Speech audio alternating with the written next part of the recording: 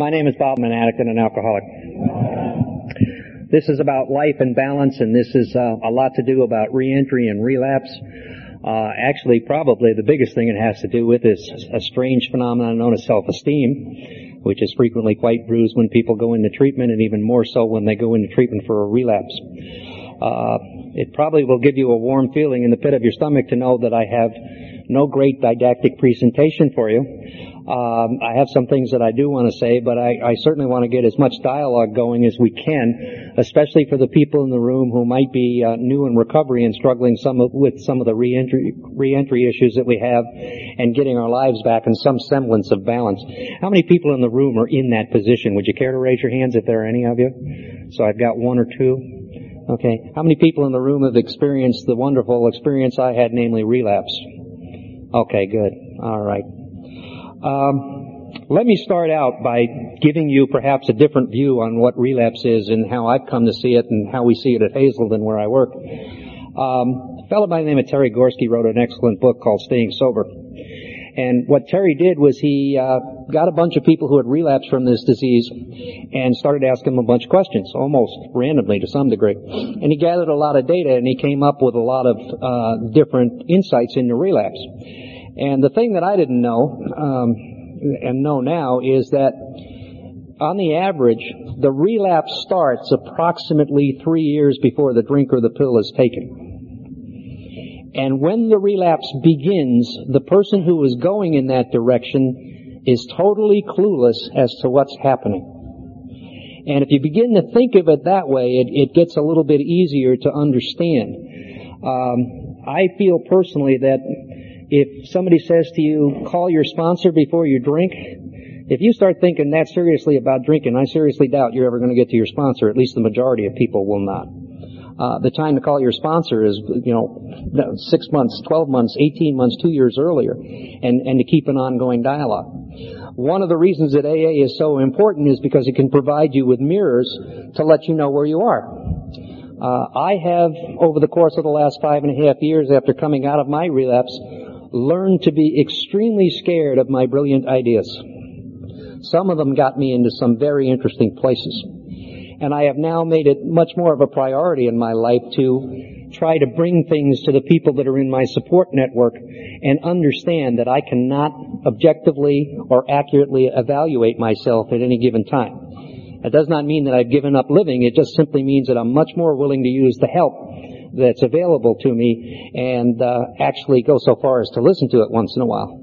I think most of us go to people for advice really looking for confirmation, and that can be a lethal combination if you happen to have our disease. So openness and reflection is very important in staying out of the relapse pattern. And it will frequently go something like this. You'll be at a meeting, or you'll be maybe at your doctor's group or wherever you are, and somebody will say to you, Jim, I've noticed in the last 8 weeks, 2 months, you're just kind of irritable, and you're a little bit tired, and you're just not the same guy.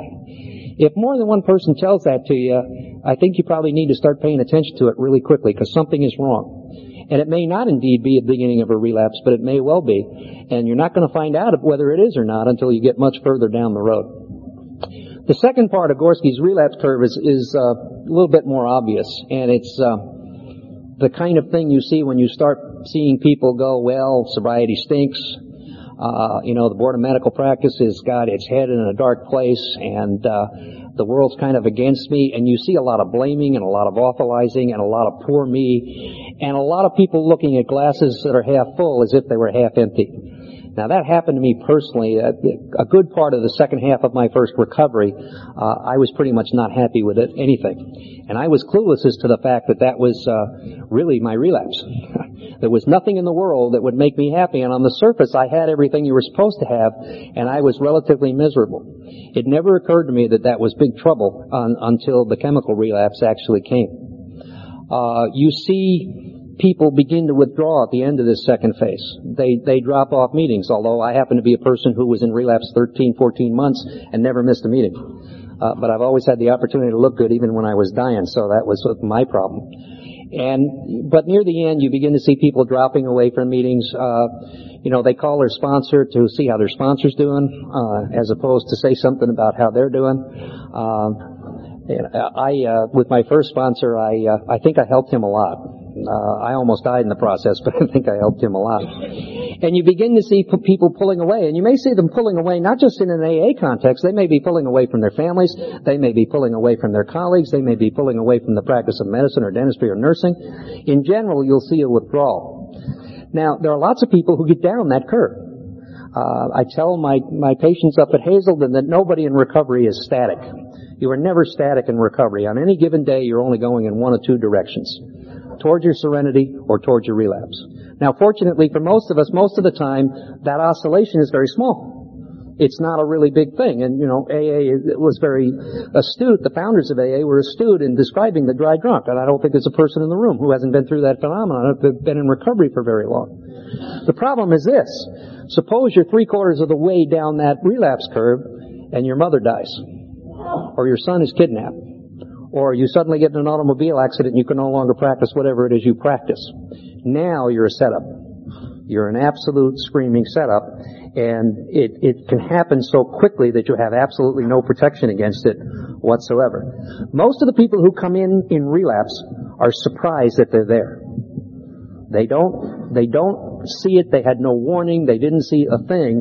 And the largest reason for that, I think, is because they've been isolated for so long, they have nothing to reflect back to them where they really are. And then, of course, you hit the point at which you pick up the chemical. And, there are a lot of people who think, well, if I ever have a relapse, I'll go back into treatment. And many people do that. The problem is that when you hit that relapse, you have absolutely no idea what might happen.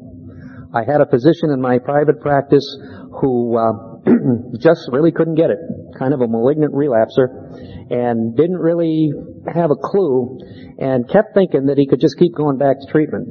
And then one day he diverted some cocaine and Demerol from his hospital pharmacy, and the authorities got involved in it, not the regulatory people, but the police department, and he was staring down the pipe at a 10-year sentence for possession. And the district attorney in the case was really hot to get this particular physician. Now, he did do some jail time, and he's out now and trying to reestablish his life. But you can't think that if I relapse, I'm necessarily going to get back into the game. You could relapse and be dead. You could relapse and be in jail. You could relapse and lose everything you had. There's just absolutely no guarantee at any given time what might happen to you. And I think a lot of us miss that. Relapse doesn't have to be chemical use. Relapse can be the emergence of addictive thinking, and it can take a lot of different looks. One of the classic relapse modes for healthcare professionals is workaholism. They get into a program, they stay sober, they go to meetings, and they're working 100 hours a week. And then they start to get frazzled, and then they start to get angry, and then they start to get depressed, and something pops up, and bam, there they are. And that is the thing I think we see most frequently where I work is people that are just substituting the practice of medicine or the practice of nursing for their addiction. I like to tell all the people that come through our program, you are not your profession. Physician or nurse or dentist is what you do for a living. It is not who you are. And those of you who might have heard my talk the other day, when I was talking about being in sports medicine and being in Division I football, during those years, that's who I was. And when it went away, I had a heck of a time dealing with that because there was just nothing else going on. And it's real easy to do in this profession because you get big points for it. Everybody loves the hard-working physician. Everybody loves the self-sacrificing physician. Everybody loves the dentist who will be there at 8 o'clock at night to take care of your dental emergency. Society thinks that's just wonderful. And it is for society. It may not be too good for us. And so it's real easy to lock in on that and actually think you're doing well when you're starting to your tail section of your airplane is beginning to smoke. And you're not even aware of it. So I think workaholism is something that really needs to be addressed. And I have the good fortune to be Diane Nass's medical advisor, and the people that we work with, we watch that very carefully, and we have put restrictions on people's work weeks and that sort of thing. Obviously, the earlier you are in recovery, the more crucial it is, but don't ever think that it's ever going to go away, because it doesn't. And certainly I have seen physicians who have been in recovery 25 years who have relapsed. It doesn't happen very often, but it does happen. And there's no protection from this disease at any time in your life. Having said that, let me just mention a couple of things that I think are crucial in the recovery of addicted healthcare professionals. By the way, I hope you never hear me utter the phrase impaired healthcare professional. If you do, please shoot me. I hate it. We go to extraordinary lengths to talk about this disease, and then we start flipping terms around like impaired professionals and rehabilitation. I'm grateful that 3 years ago, Hazelden took out of their vocabulary the word rehabilitation and the word rehabilitation services. The words are now recovery and recovery services. And it's amazing what you can do to yourself by the way you talk to yourself sometimes. I was having a discussion with somebody here a few days ago who was telling me that he was in rehab. And I looked at him and said, "You were not in rehab, you were in treatment." And you may think that's a semantic argument, but it's not. You know, how you treat yourself is what you become. And if you keep on doing the negative, you'll get negative results. So we're fairly fussy about that one point. Why do I think that some physicians fail? Now I'm going to take away the obvious one. I think that if you're not monitored, I think you're going up a much greater incline than if you are monitored. That's a problem for a lot of people because I can't stand here or in my office and tell anybody that there isn't a risk of being monitored. It depends on what state you're in. And it was mentioned earlier, Pennsylvania is not the greatest place in the world to get caught diverting narcotics. You're not going to see your license for 10 years. California used to really be bad, now it's improving. Florida has got a reputation as being very good, almost easy if you're a recovering healthcare professional. And you have to be aware that you're not necessarily putting your face into a giant mixmaster that's grossly unfair. But in the main, I would much rather have everybody report, and the number of times I would suggest to somebody that they might not is very few and far between. For a couple of reasons. Number one, we know the recovery rates are better. And number two, one of the fears that new healthcare professionals have coming into treatment is that somebody's going to find out. Now, what they don't understand is everybody already knows. They were the last to know. But it is a giant fear. And I don't know about any of the people in this room, but one of the things that I'm grateful for in my personal recovery was the fact that very early on, I chose to just kind of let my life be an open book. The advantage to that, and I paid some prices for it, but the advantage to that is nobody can come around the corner at me from left field when I'm not looking. You know, there's really nothing there. When I took the job at Hazelden, which is where I was a patient, by the way, I went into that interview and I told them exactly what was going on in my life. And there's nothing that my employer knows about me that's not worth knowing. And anything they don't know is not worth knowing. There's a freedom in that, I think. A great freedom. The other problem you have, of course, if you get caught lying to a board or a regulatory agency and they catch you, you've got a bigger problem than you had when you started. You know, I don't think there's any question. People who are monitored do better than people who are not monitored, and I think most people will tell you that continuing care in addicted healthcare professionals probably ought to be about 5 years long, and that has a huge impact on the recovery rates in the long term. The two biggest problems that I see when people get into treatment and are starting to reestablish their life, number one, far and away, is shame. You'll see people coming in and they're just beating themselves to death. And of course, as a group, we're intellects. We're smart people. So the first thing we tell ourselves is, this should never have happened. I should have known better. And when you listen to some of these patients, it's almost like, you know, they thought themselves Superman, that they should have known everything in the world. Now, we'll ignore the fact that the state of knowledge of the average physician in the United States on the subject of addiction is something on the order of appalling. I mean, we're pretty much not trained that way. And it's getting a little better, I think, but it's still a long way away from where it needs to be. And all of a sudden, there we are in treatment holding ourselves responsible for the fact that we didn't know what we should have known, and it kind of goes on and on. I just admitted a surgeon to our program not too long ago who was doing that very well. I mean, it was just textbook. I should have known, I'm a bad surgeon because I'm an addict, et cetera, et cetera. And shame is something that you have to deal with fairly early on. And it is for that reason that I do not believe in using a kamikaze approach on people who are in recovery unless it's absolutely necessary. I know there are some places that feel like they've got to break you down and rebuild you, and they've got to kind of beat on you, and that sort of thing. We don't do that unless you push us into the deepest corner we have. It is absolutely pointless to me to start beating on somebody who's coming out of a shame base and has no self-esteem whatsoever. And if you start doing that, what frequently happens is they run. Or if they don't run, they may tolerate it for whatever period of time you're in treatment, and they get out and you get a letter 2 weeks later and they were a suicide. So I think we work very hard to deal with issues of self-esteem, and I think that's a crucial issue in getting your life back in balance as you come back into the community. One of the things that I assign my people in treatment is to keep a notebook next to their bed. And every night before they go to bed, they are required to write down 3 things they did well. Now, the typical physician will do something like this. Well, yeah, I made my bed really well, but that doesn't count. Any fool can do that. And you know what? When you're in treatment in the first 48 hours, that may not necessarily be so. And most of the healthcare professionals I've met, when they do something really good, they have an annoying habit of discounting it. And I think there's one way to measure self-esteem in people. If you've ever gone up to somebody and said, gee, you really did that well. I'm really impressed. You're going to get 1 of 3 answers. Answer number 1 is, well, it was no big deal. I was supposed to do that. Anybody could have done that. Sometimes you'll see the people on the opposite end of the spectrum who kind of look at you and go, yeah, I was great, wasn't I? And then there's the appropriate answer. Thank you very much. I appreciate hearing that. And when you go out from here and you look at even the general public and watch them, you can tell a lot about the self-esteem of an individual by how they deal with a compliment. If you're really content that you're okay, you don't need to tell anybody about it. You don't need to embellish on that. You'll just be comfortable with it. If you're not content that you're okay, you're going to have an issue.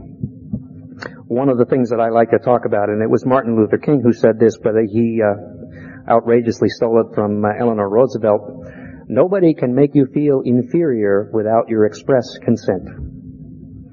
And a lot of times when we're new in recovery and we're healthcare professionals, we're talking about, those rotten people on the board, or that idiot chief of surgery, or that spiteful nurse who turned me in, et cetera, et cetera. And those aren't the issues at all. The issues are what we think about us. The second issue that I think comes up a lot is, and it was mentioned in the panel discussion, is making the transition from healthcare provider to patient. And for some people, that can be devilishly difficult. I remember very well when I was in treatment, and I admitted to trying to deal with my own depression. And the last thing my psychiatrist said to me was, "You probably ought to get out of the business of being your own psychiatrist." Frankly, at the time he said it, I thought he was a dope, but he's smartened up considerably as I've gotten further along in recovery. One of the things that we have that's an ironclad rule on our units is you can't practice medicine on our units. If somebody has a seizure on the unit, we all but tell the healthcare providers, walk away and call the nursing station. Don't do anything unless, of course, you're doing something. We had one physician who did a Heimlich maneuver on one of our patients and saved his bacon. But short of that, we don't want you practicing medicine, and it will get you into trouble on our unit. You'd be surprised how many people can't do that, or at least not well in the beginning. We had a cardiologist up last year who absolutely could not get it out of her head that she wasn't running our service. And we had a patient seize in one of the units, and the chaos that was there was, she was screaming for an IV, and she was screaming for a monitor, and she was screaming for this, that, and the other thing, and the patients were getting upset, and the patient was just on the ground happily seizing, and if you've ever worked in a treatment center, seizure's not exactly a surprise, it does happen on occasion. We don't like it to, but it does. And unfortunately, that individual wound up leaving treatment, and just could not grasp any of the concepts that she needed to grasp or make the changes that she needed to make in order to survive. I don't know what happened to her, but I would not necessarily predict good things for that particular individual. So we spend a lot of our time with those two issues, shame and the transition into the patient role, which is nothing more than, it's really higher power stuff's what it is. It's really classic step 3 stuff. You are not in control. You are not the boss here. And you are going to need to do what you are asked to do. As I look back on some of the things that I see in relapse, and sometimes when somebody's relapsed 4 or 5 times, we get into almost a conditioned reflex They relapse, they go to treatment, they relapse, they go to treatment, they relapse, they go to treatment, they relapse, they go to treatment. And that may be appropriate for some people, but I think one of the things you have to do at that point is you have to sit down and take a really comprehensive history about what was going on with that individual, and you may be very surprised at what you see. I had a pediatric intensivist in my practice who had an annoying habit of doing ketamine. And he had been in treatment, I believe, 3 times. And about every 4 months, he'd nail some ketamine in the pediatric ICU and inject it into himself and go on a little ketamine trip. And he wound up having his license suspended and losing his job. And he came into me, and I started to talk to him and listen to him. And I discovered something very interesting about that particular individual.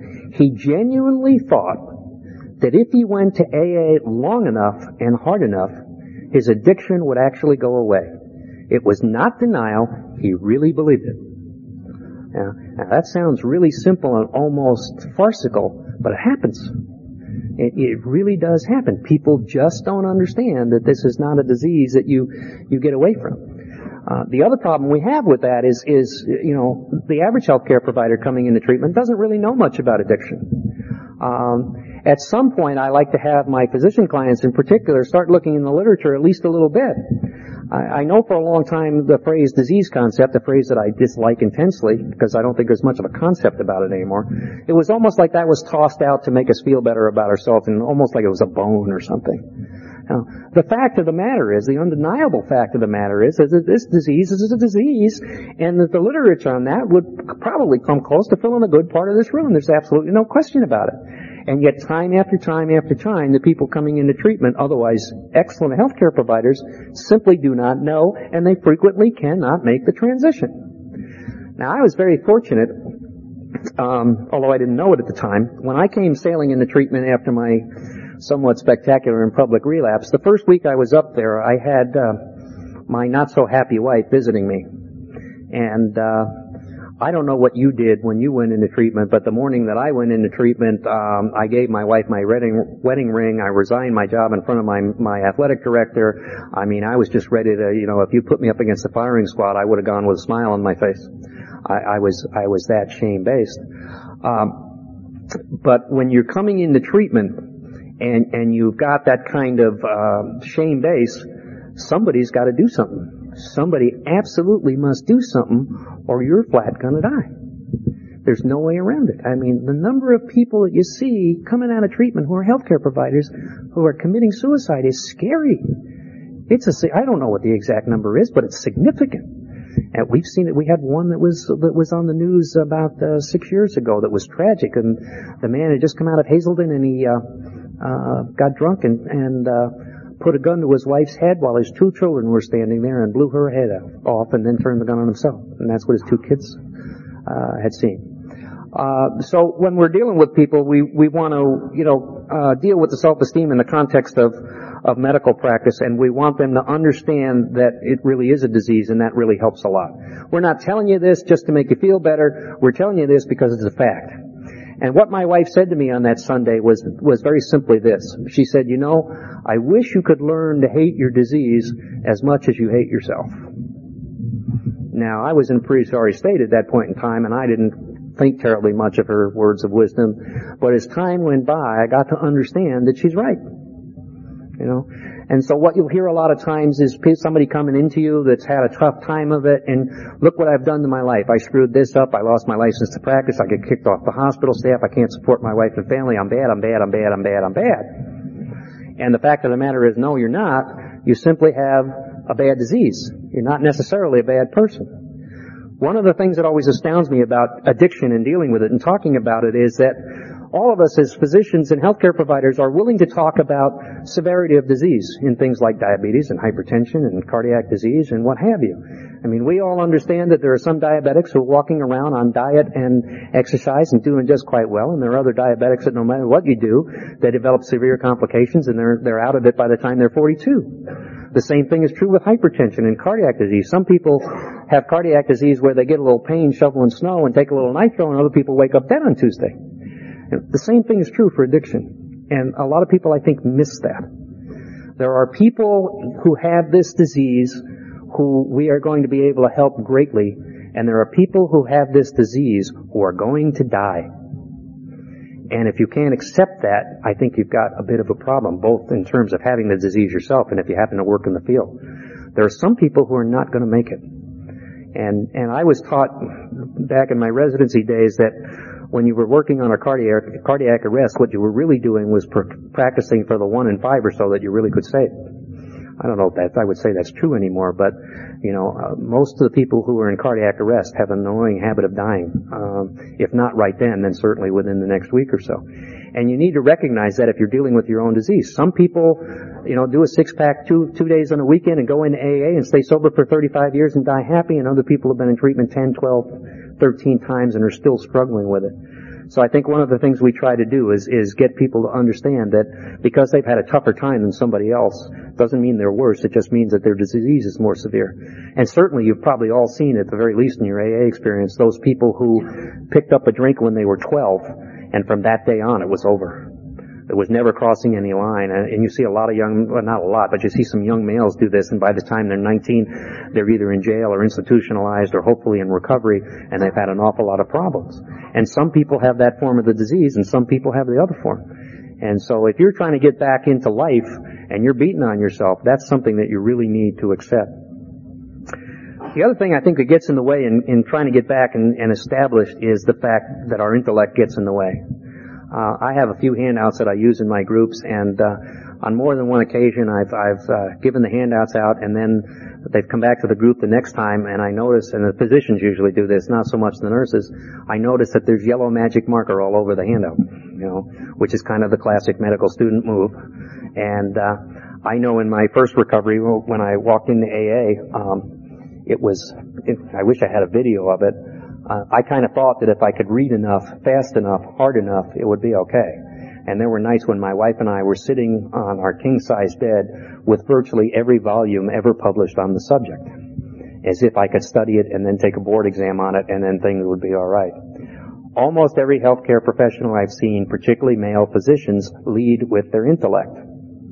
Unfortunately, if you're addicted, your intellect gets you very little except more trouble.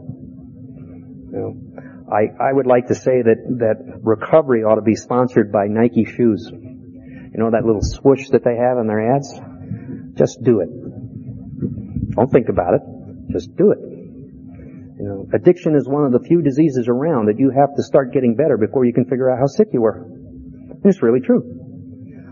So we try to get people in an action mode very, very quickly and try to break down the intellectual barriers that are there. And I've struggled with that personally. In my spiritual life, I went through a period there where I probably would have described myself as an atheist, and I started getting into these wonderful conversations you get into with yourself. Well, let me see, if there's a God, what happened in Germany and what happened here, and how can somebody take, you leave me about 10 minutes of that and I've screwed myself into the couch. I'm absolutely bananas, And one day I woke up and I said to myself, these people in AA have been doing this thing for about 60 years. And most of them look pretty good to me. It doesn't make any difference what I believe. I think I'll just try it. And lo and behold, it worked. I'm happy to tell you that I actually did that with my golf game. I love the game of golf. I play it about as poorly as any human being you'll ever see. I like to say that I am to golf what Kevorkian is to life. I recently picked up a book entitled Golf in the Kingdom. If you're a golfer and you're in recovery, I strongly encourage that you read this book by Michael Murphy. I didn't understand a good part of it, but I began to grasp a few things. And what I've been told in my golf life all these years is you know everything there is to know about the game of golf. Unfortunately, you don't let it happen. And that's really true of me. I will get real mechanical and real interested in the mechanics, and I just can't do it. And I'm here to tell you that I started doing that, and amazingly enough, my golf game is starting to shape up just a little bit. Because I'm going out there with the idea of enjoying the serenity of a golf course and having fun on a golf course and being with people on the golf course. And if the ball goes into the woods on the right, it goes into the woods on the right. And we'll just deal with that. So intellectualization is probably one of the biggest curses in addiction if you happen to be the patient with the addiction. One thing I want to say a word about, and I might get into some difficulty here, so you can throw things if you like. We have pretty much a firm policy that when we send people out, We want our healthcare providers in mainstream AA. Not necessarily exclusively, but we want the majority of their time in recovery to be in mainstream recovery, not in physicians groups or nurse groups exclusively. I think that one of the problems, and likewise on our units, we do not have our healthcare professionals on one unit. We have them in the mainstream of the population. As Clancy likes to say on the AA podium, what kills most people with addiction is terminal uniqueness. And you see it all the time in healthcare professionals. I mean, some of the people come in, know everything there is to know about addiction. Most of them don't, but some come in that way. And there they are in the middle of their relapse in horrible shape. And, there has been no protection from all of the things they know. Most of those people, if you look at their past histories, you'll find out that they were hanging around with people who are exactly like them, which is useful, but not necessarily so much so if you happen to have the disorder of addiction. So we encourage our people to get into mainstream AA. We certainly encourage them to get into caduceus groups and physicians group and that sort of thing. But I always get a little nervous when a patient comes back and tells me, oh yeah, I'm going to 2 meetings a week, the doctor's group in St. Paul and the doctor's group in Minneapolis. I think there's some problems that are associated with that. I want to make a point, and this is not necessarily the patient's problem, but it is a problem that we see frequently, and I am not a psychiatrist. But one of the things that we see in relapse is failure to make additional Axis 1 or in some cases even Axis 2 diagnoses. I believe that depression is probably the most common cause of relapse in addicted individuals, and it goes undiagnosed frequently. And I tell all the patients that I see at Hazelden, especially the ones that are going out on antidepressants, that depression can be just as sneaky and lethal a disease as addiction can, and you need to take care of it. And the way you take care of it is not by deciding that you're not depressed anymore and you don't need the meds. Bad idea. What you need to do is be in the hands of competent care, and you need to be listening to your competent care and doing what your competent care asks you to do. And if you fail to do that, you're liable to find yourself back in a relapse that you did not anticipate simply because you had another disease that wasn't addressed. That's also true of some other issues.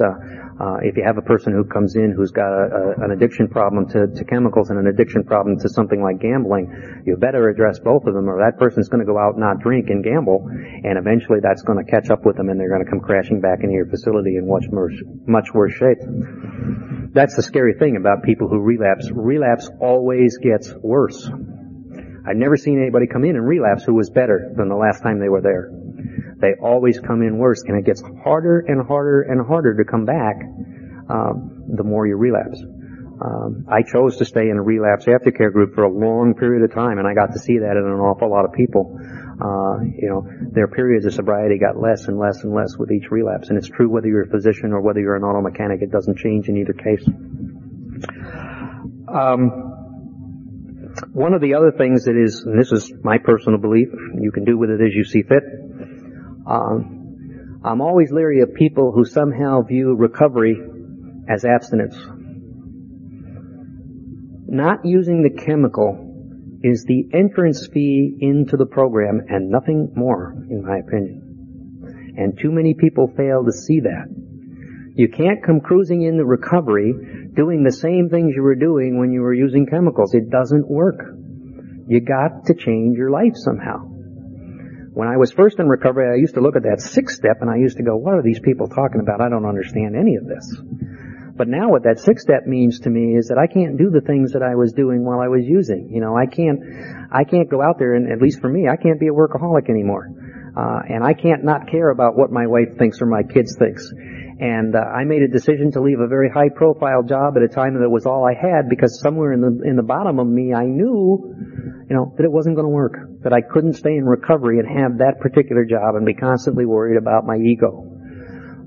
You just can't be doing that. And I see people in my meetings, and I see some people professionally who have been sober 10, 11 years, and you start talking to them, and in 10 years they've had 9 jobs. And 3 relationships, and a few other problems. That's recovery in a way, but it's not real contented recovery. And I don't know about anybody in the room, but if I thought for 1 minute that being in recovery was going to be boring and dull and not fun, I would be at that bar downstairs so fast all you'd see of me is a blur of light. Alright? The object of recovery is to have a better life than you had before. And if you don't have a better life, something's wrong. and you need to address it. It doesn't happen overnight, but you'd like to be able to think. And I had a football coach I worked for once, and he used to tell a team before a game, he says, "Can you get this much better tonight?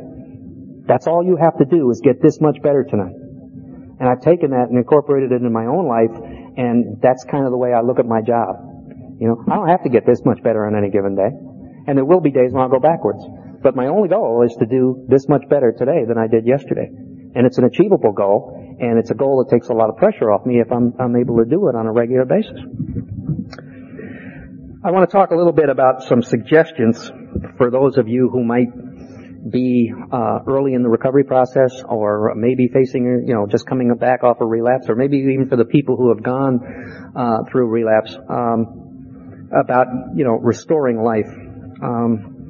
It was extraordinarily difficult for me to begin to put my life back together again after I wound up in Hazelden. There was a period of time where I was essentially unemployable. I felt really bad about me. I had the depression issues. I had money issues. It was extraordinarily difficult. I, honest to God, do not know why I'm here except for the grace of something much bigger than me. I cannot tell you the number of times in treatment, and in the first 2 years I was in recovery, that the only praying I did was to die. Even in the face of adequate antidepressants, by the way. And I began to have to do some things in order to get out of that. And one of the things I did, I mentioned before, I started making a list of things I'd done well, no matter how insignificant they were. Sometimes it was, I stayed sober today, which should always be there. And we take that for granted, and we should never take that for granted. I've had people come up to me who know my whole story and go, "My God, why didn't you drink? I mean, why are you wasting your time? You can't get any worse." Oh, yes, it can. I don't know about you, but when I was in relapse, the biggest problem was hating myself. It was, oh God, it was awful. And I don't ever want to go back there. So the more specific things that I can do as I try to come back into reentry, the better off I'm going to be. And some of them are going to be in my personal recovery, and some of them are going to be things that I have to do with the Board of Medical Practice or HPSP or whatever it is that I'm dealing with. Now, the first thing you need to do if you're trying to reestablish yourself is you got to go with the flow. If you would like to challenge your local regulatory board or the district attorney's office or any of those folks, I wish you well. There are all kinds of higher powers. The IRS is a higher power. The sheriff who picked you up for a DWI is a higher power. And the Board of Medical Practice and the Physicians Health Program are higher powers. And I've seen people resist it, and they get just steamrolled. So I think the first thing you have to do is, okay, I don't like this, but I'm going to go with it because it's all I have. The minute you do that, I think it's a lot easier. And if you don't do that, I think you're just doomed. I just don't know how you could possibly get out of that. The other thing you have to do, and this is something you see a lot, you got to go to those silly meetings, folks. And I cannot tell you the number of times that I've looked at an aftercare plan, and I've seen the aftercare plan, and then I talk to the physician.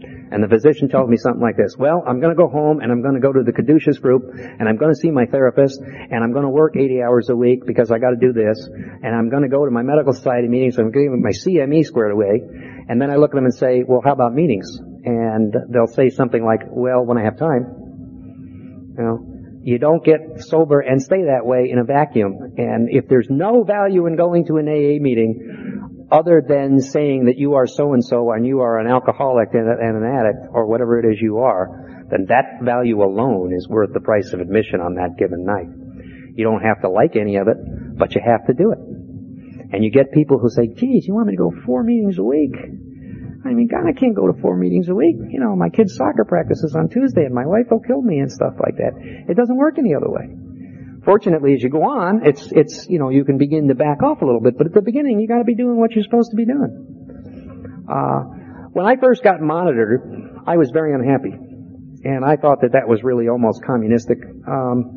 And I had a little bit of an issue because the Board of Medical Practice didn't get to me until 13 months after I came out of treatment, and I was swearing up and down about due process and a few other things, and fortunately by that time I'd been hit in the head enough times to know that this was probably not the greatest argument I was ever going to advance, so I shut my mouth, which sometimes is the best thing you can do in a recovery program. And they started to urine test me, and I complied and did what I was supposed to do. And then one day it occurred to me that those urine tests could be my friends. Because if you're a physician or a nurse in recovery and you just had an argument with your wife before you left the house, you may show up at your hospital, at your office, a little squirrely. You know, you might be a little angry. You might be even a little goofy. And I'm sure all of you who have been there know that if you're 3-4 months out of treatment and one of your staff sees you goofy, you know what the first thing's going to come into their head. And it was at times like that I went down to the lab voluntarily and said, you know, take this specimen. I want to make sure that nothing is going to get in the way of my recovery. And the urine testing became a friend and an ally to me. It became useful to me, even though at the beginning I hated every minute of it. Of course, I now have on my resume that I am able to produce a urine stream within 20 minutes of imbibing a liquid. It's a real useful thing to have on your resume. You know, they really like it. Point of personal pride that I never missed a UA in 3 years of being stipulated. Never had to make anybody wait around. I've done a lot of urine testing in the world of sports, and you haven't lived until you've waited around trying to urine test an athlete who just played football for 2 hours and is dehydrated as all get out, you know. Some of the Olympic people have been there as late as 3 o'clock in the morning trying to induce a urine stream from somebody. Everything that's happening as you come back is intended in most cases to help you get where you need to go. Not only professionally, but it's also intended to help you deal with your self-esteem, to become a member of the nursing or medical or dental community again. I think most people will agree that when you start to see some people who are healthcare professionals who've been in recovery for a while, you really begin to esteem those people.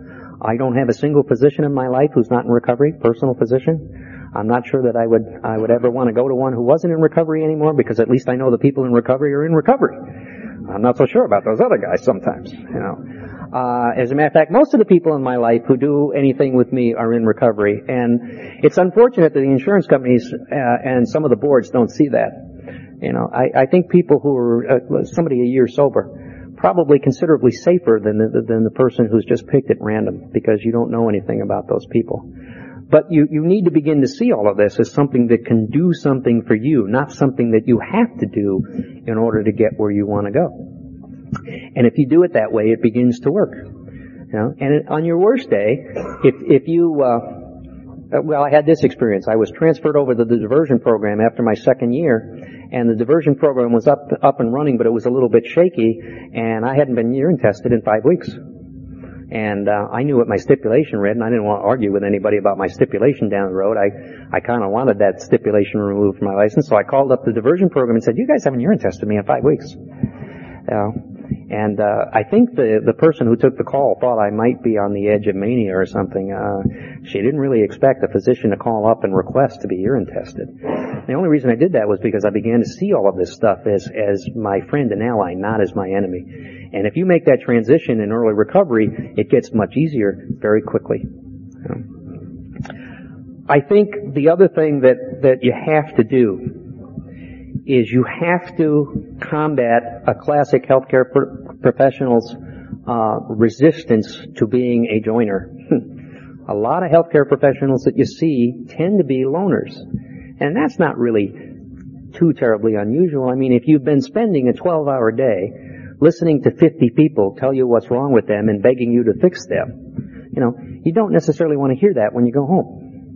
You know, like as not, you want to crawl into a corner someplace and be left alone for 4 or 6 hours, you know. Take your silly problem down the hall for a while. You know, the problem with that is it begins to lap over into all your life, and then you start to get isolated, and then when you start to get isolated, you're in trouble. Now, I will tell you straight out that that's one of my biggest character defects in the world. And I am at this conference for no other reason than Diane Nass stayed on my case long enough for me to get here. If I had been left to my own devices, I would not have come. Because I'm not the greatest joiner in the world, and I'm not necessarily all that comfortable standing up in front of people. Once I got here, however, it took, at least an hour and a half before I went, boy, this was a really good idea. I'm glad I thought of it. You know, and that's a problem you see over and over again in healthcare professionals. More so, I think, in the men and the physicians than in the women and the nurses, but you see it all the way through. In order to be successful, in order to reestablish yourself, you're going to have to go someplace with other people. You're going to have to do it on a regular basis, and God forbid you're even going to have to tell them something about yourself. Ugh, that's awful. You know, I would rather have my hemorrhoids removed through a laryngoscope and do that. You know, that's really dramatic. But there's no getting around it. And the good thing about it is, as you do that more and more and more, it gets easier and easier and easier. And the more people you enlist around you, then when you don't do it so well, those people will step in like Diane did for me and get you going in the right direction. And that, I think, is extraordinarily helpful when you're trying to reestablish yourself. I just want to mention briefly, for the physicians in particular, you know, if you don't have a license and you're sitting out there, don't give up. We get physicians coming into us and, screw this, I'll sell used cars. That was one of my great potential career moves early on. Want any part of the medical profession, those HMOs are doing this and that and the other thing, and why am I in it at all anyway? And, you know, that's a semi-legitimate question, actually. It ain't what I thought it was going to be, I'll tell you that. You know, and what I tell people who do that is keep your options open. And the other thing I tell people is that I don't see very many people in my short experience that no matter where they've been or how bad it was for them, cannot continue to practice medicine or nursing or dentistry if they're willing to do the work.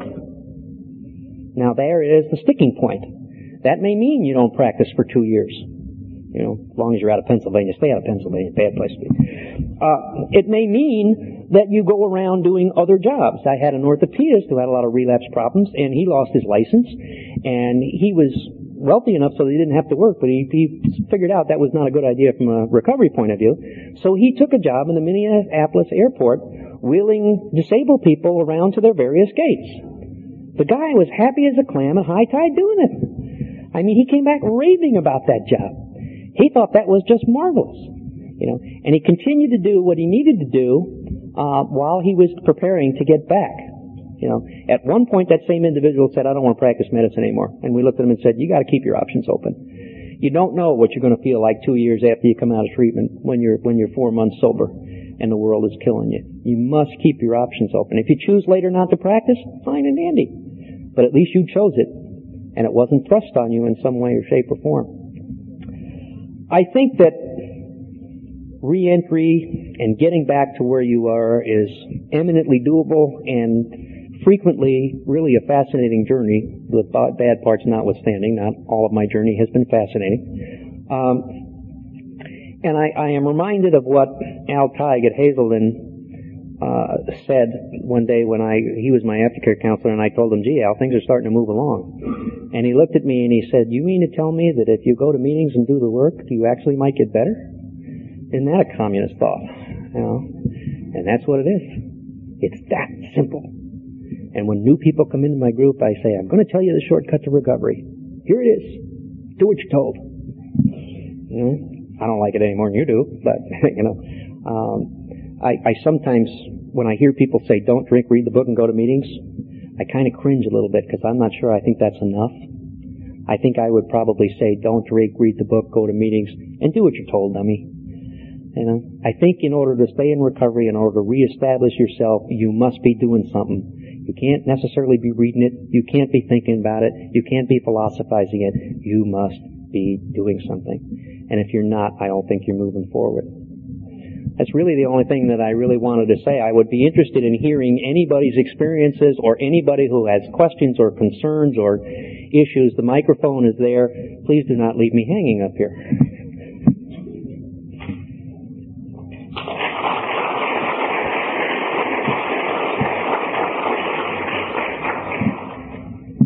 You mean nobody wants to share anything?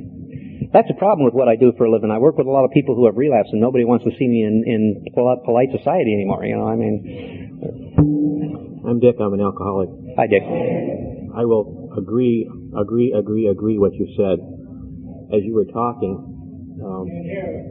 Yeah, I have to get close to that mic. As you were talking, I just continued to agree with everything you've said about recovery and the process of recovery. And I got to thinking right off the top of my head how it works. If you thoroughly follow our path, and that's the key for me, was when I made up my mind to do everything I was told to do, I started getting better. And the principle of doing a little bit every day to stay healthy is extremely important to me. It's just really inspiring to know that this program can work if you work it. And that's the key just over and over for me, is just hang in there and do what I was told. And I am amazed, and I know I'm not halfway through. Yeah, I think I agree with that.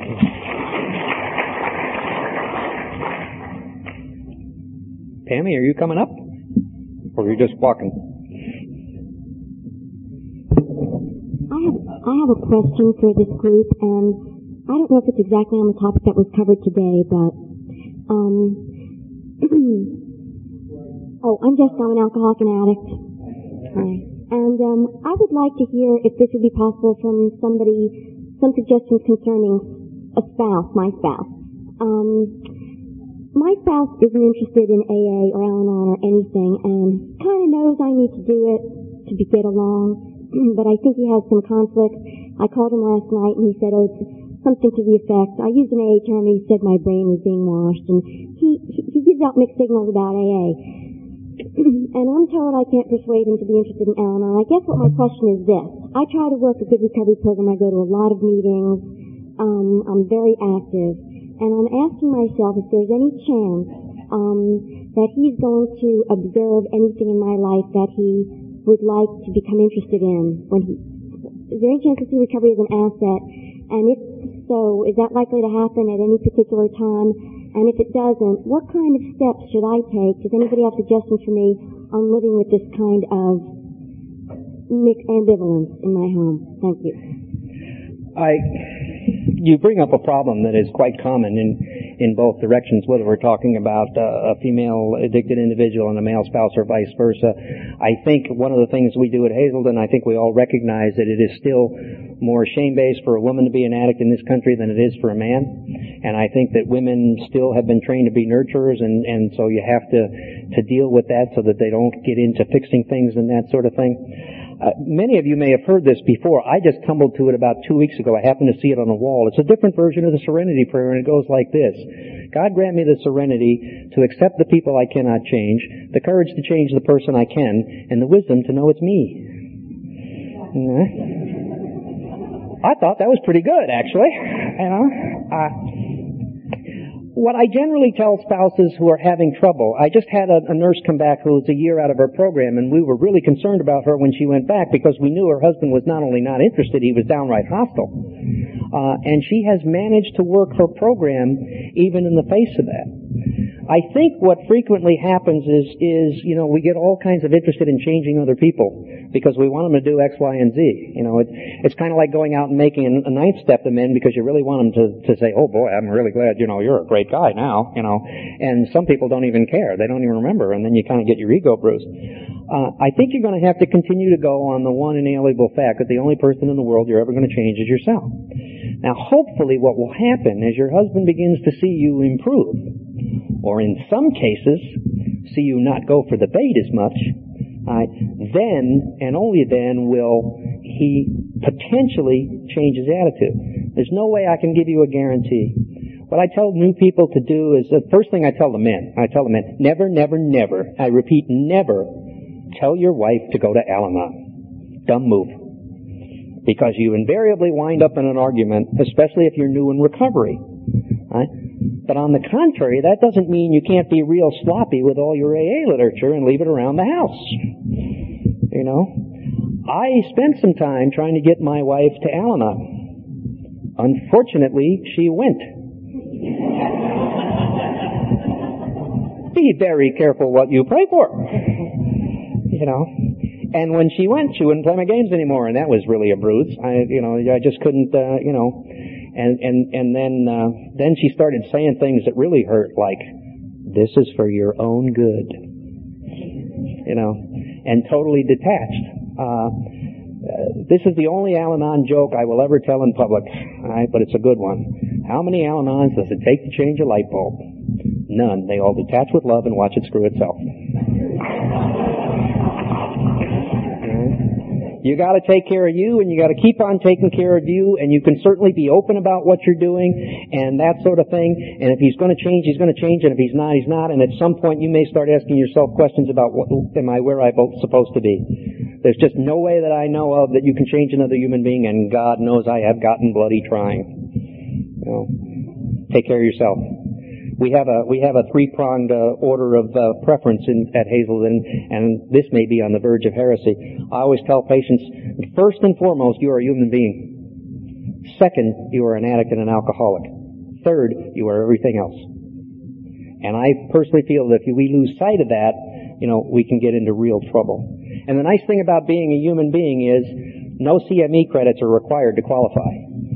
You get to be a human being because you're sitting in the space you're sitting in and for no other reason. So, it is a difficult problem, though, and I certainly empathize with it. Pam? Well, part of this is in response to that. I think part of it's how far you are into recovery. And I think the other piece is, as you get healthier, you wonder what your marriage has been based on.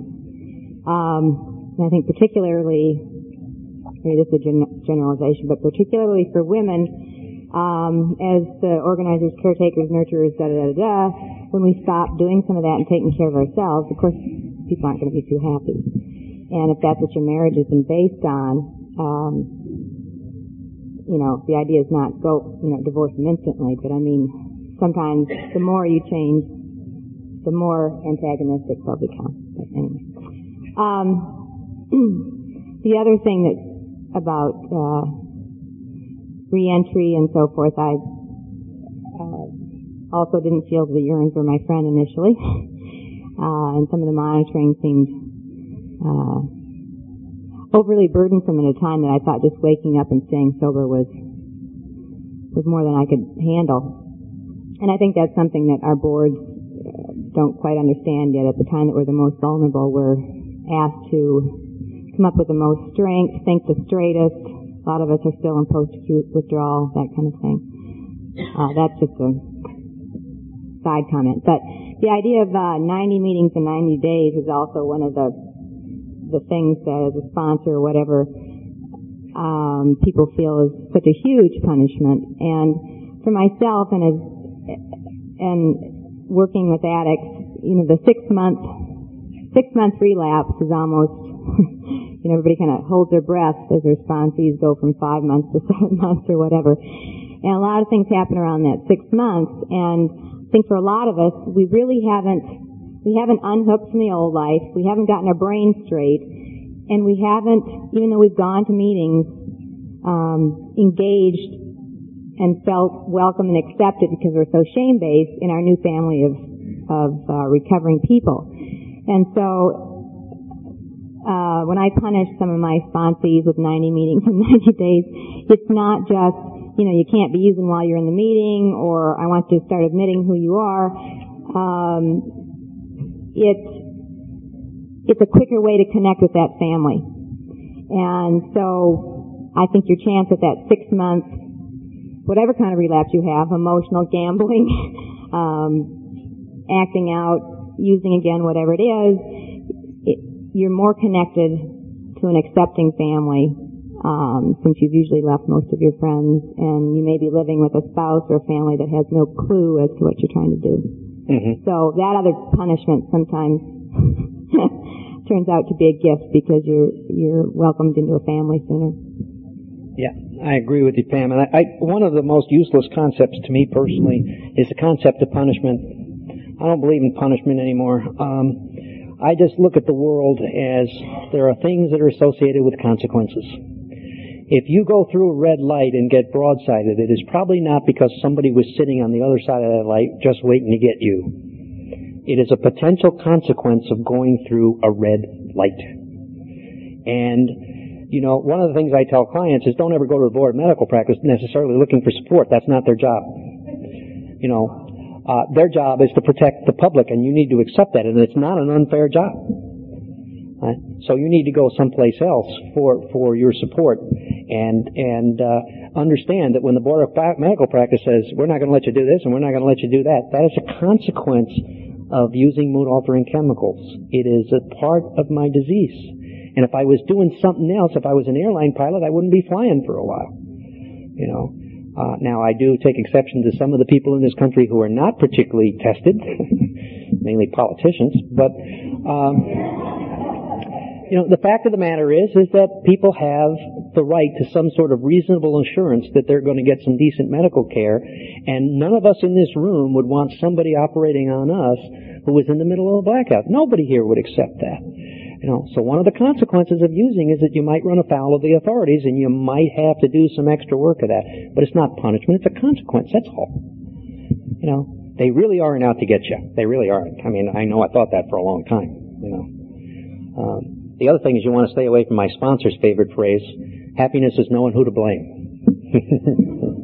If I can find somebody to pin it on, boy, am I off the hook. You know, and I did that for a long, long time. You know, hey, it happened. I've got to deal with it. Let's move on. That's all we need to do. Hi, I'm Robin. I'm a grateful member of Al-Anon and a compulsive overeater. Hi, Robin. This is a little off the subject, but to address the First Lady's question, I attend a lot of open AA meetings, probably more than I do Al-Anon, actually. And I see a lot of the alcoholics talking about stuff in their meeting about things that are really codependency issues. And I go up to them after the meeting, I say, maybe you might want to try some Al-Anon meetings. And they always say, no, I'll get this in my AA recovery. And there are some differences. So, they suggest the Al-Anoners go to AA meetings, and I've learned a tremendous amount. And, I might want to put a little pitch in. Some of the AAers could probably qualify for Al-Anon. Most alcoholics will qualify for Al-Anon too. So you might want to give it a few meetings a try. Yeah, I got tired after a while of listening to, for want of a better word, what I will call Al-Anon bashing. It really is an important issue, the issue that you bring up. I will give you a handy little tool for it, however. If you look at chemically dependent people from a psychological point of view, you will find that they have many of the traits that people who are so-called, I hate this phrase, but I don't have another one, codependent have. I mean, God, there are a lot of physicians in this room. Are we people pleasers or what? And the nurses even more. And are we perfectionistic? No, not here. Okay. Now, I think the other thing we pretty much know from the literature is that the single greatest risk factor for becoming addicted is to have another relative who's addicted. We know this disease has a fairly heavily genetic influence. So what I like to tell wise guy AAs who are knocking down Al-Anons is this: an alcoholic is simply a codependent with a genetic defect. That has a tendency to pull them up short just a little bit sometimes. I think that stuff's unfair. I will admit to even having done it early on. I think it stinks. The other thing I don't like necessarily to see, and this is personal opinion, nothing more, is people start making codependency a disease as if it were some horrible thing. But most of the people who are, quote, codependent, unquote, that I've seen are doing nothing more than taking defense mechanisms that worked when they were 7 and bringing them into an adult life where they no longer work. And that's understandable. If it worked before, you're probably going to try it again, and it may take a lot of experience not to do it anymore.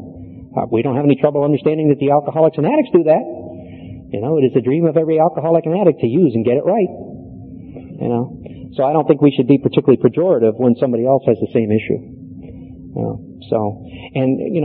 the women in the room, I firmly believe this. Stand up for yourselves. Never accept anything second class from anybody at any time, ever. It's simply not necessary. Any more than it's necessary for any person in this room in recovery to ever bow their head in front of another human being simply because you are in recovery and you are addicted. I got so sick and tired of doing that personally that one day I just decided to give it up, and I'm extraordinarily glad that I did. It's a wonderful feeling. You don't have to accept what people necessarily get at you. I came back from work when I came out of treatment. Walked into the floor, the clinic. Everybody was standing there. Curiously enough, nobody was saying anything. It's a little odd, And I started to go get my charts, and still nobody was saying anything. And finally I decided, this is not working. So I turned around to the nursing staff and I said, okay, let's get this out of the way now. I just came back from Hazelden after 28 days. I appreciate those of you who sent me a card. I did not grow horns and a tail while I was up there, and I appreciate whatever support you have. Now let's go to work. And within a nanosecond, the normal conversation resumed. Now, I was just not willing to accept the role. And it's difficult. It's not easy, but when you can achieve it, it really is a very freeing phenomenon. I don't care what it is or who you're dealing with. You don't have to accept the role. Hi, I'm Eric. I'm a cross-addicted alcoholic. Hi, Eric. I was on the treatment center frequent flyer program, and in my travels, I noted that the issue of sexual compulsivity and addiction really was never addressed. However, most of the other people I ran into, including, physicians, which, I met hundreds of them at Talbot, they really, for the large part, it really was never addressed, and the shame and the guilt over a lot of that behavior is what kept me relapsing a lot, and a lot of other people I know, that's what kept bringing us back. And I was just wondering, in the big book it says, we really don't talk about or address this issue, just be honest in your affairs and stuff. And it seems like now we're quite a few years later, and it seems like it's still not being addressed enough. I was just wondering if you'd comment on that. It is an issue that's not necessarily being addressed. I know we address it at Hazelden. I don't see much of it because I have no particular expertise in that field. Some of what you see, particularly among the men in the early days of recovery, is you see one of two kinds of things. You either see somebody who's virtually impotent, or you see somebody who decided sex is a contact sport. You see the two extremes. And most of those people begin to level out at some point. But you're going to have people who have distinct sexual compulsivity disorders, and that has to be dealt with because the shame from that is even worse than the shame from addiction. I had a patient in my practice who was not done well, who was diagnosed while he was down at Talbot as being a pediophile. He had never acted that out in his entire life. He fit the DSM-4 criteria because he had the appropriate fantasies. In all the years that he was on the planet, he never once acted it out. And he went down to the place in Texas that does a lot of work on that, and he came back, but it was a stumbling block for the next 2 years in his relationship. He could not forgive himself for those thoughts, even though he had never acted it. And of course, when you start putting diagnoses down like pedophilia, boy, have you got an emotional time bomb. I mean, I could tolerate going to the Board of Medical Practice with my addiction. I'm not sure I could really get there with somebody telling me that I had an abnormal interest in children. That would really be, pretty difficult. So yeah, those issues have to be addressed. Eating disorders in women, gambling, everything has to be addressed. It's not just the one thing. Sometimes I like to introduce myself and say, my name is Bob, I'm tri-addicted. Everything I try, I get addicted to. And it's true. There's one story apropos of shame, and I'm going to give it to you, and some of you may think I'm a little crazy, but I think it's a cute story, and it is reported to have happened in an AA meeting in Los Angeles. And of course, we all know that AA meetings in Los Angeles are a little different than they are everywhere else in the country. But and it's what I refer to in my groups as the chicken story. All of us have to deal with shame. Well, this story goes, and my first sponsor swears it's true, somebody entered AA in LA and spent their first year in AA, sitting in the back of the room, never talking to anybody, never taking a step, never saying a word, running out of the meeting as soon as it was over. And when he got to a year sober, they literally forced him up to the podium to take his 1-year medallion. And he got up to the podium and sweat broke out on his face and his arms and legs were shaking, and he said something to the effect of, I have a terrible confession to make. I am sober, but there's something I was doing when I was drinking that I just have to get off my chest. When I was drinking, I had illicit relationships with chickens. Dead silence. 10 seconds later, a voice in the last row sang out, "Well, yours alive or dead?" Okay? So sometimes I tell my patients, this is a chicken story issue. This is a shame issue. That's one of the freeing parts of being in recovery is, no matter what you've done, there's another story there someplace. And it is just as grandiose to think you are the worst person on the face of this planet as it is to think you are the best, and frequently more destructive. So and I like to use in my work, I like to use things like that are a little offbeat and silly, because one of the good things about them is you remember them. They're weird enough so that you remember them. We have another thing that we use for dealing with shame that's kind of a cute little thing, and then I will shut up and get out of your way. We talk about when you're really feeling bad about yourself and you think you're the worst thing in the world, you got to take the Jerusalem test. Now, how do you do that? What you do is you ask yourself the following question. Where was I in the year 33 AD? If the answer you come up with is not Jerusalem, I submit to you that you did not kill Christ, and I suggest you act accordingly. All right? Now, it sounds dumb, but it works. It works. And it's a big issue for a lot of people in recovery and a lot of people in Al-Anon and anybody who's near this. You're not the worst person in the world, no matter where you've come from. Before I close with the Lord's Prayer, I just want to, number one, thank the people from IDAA for getting me up here. I want to thank all of you for listening. And I want to leave you the same way I leave my groups. And my counselor before me left his groups. Be kind to yourself, everybody. You deserve it. Let's do the Our Father.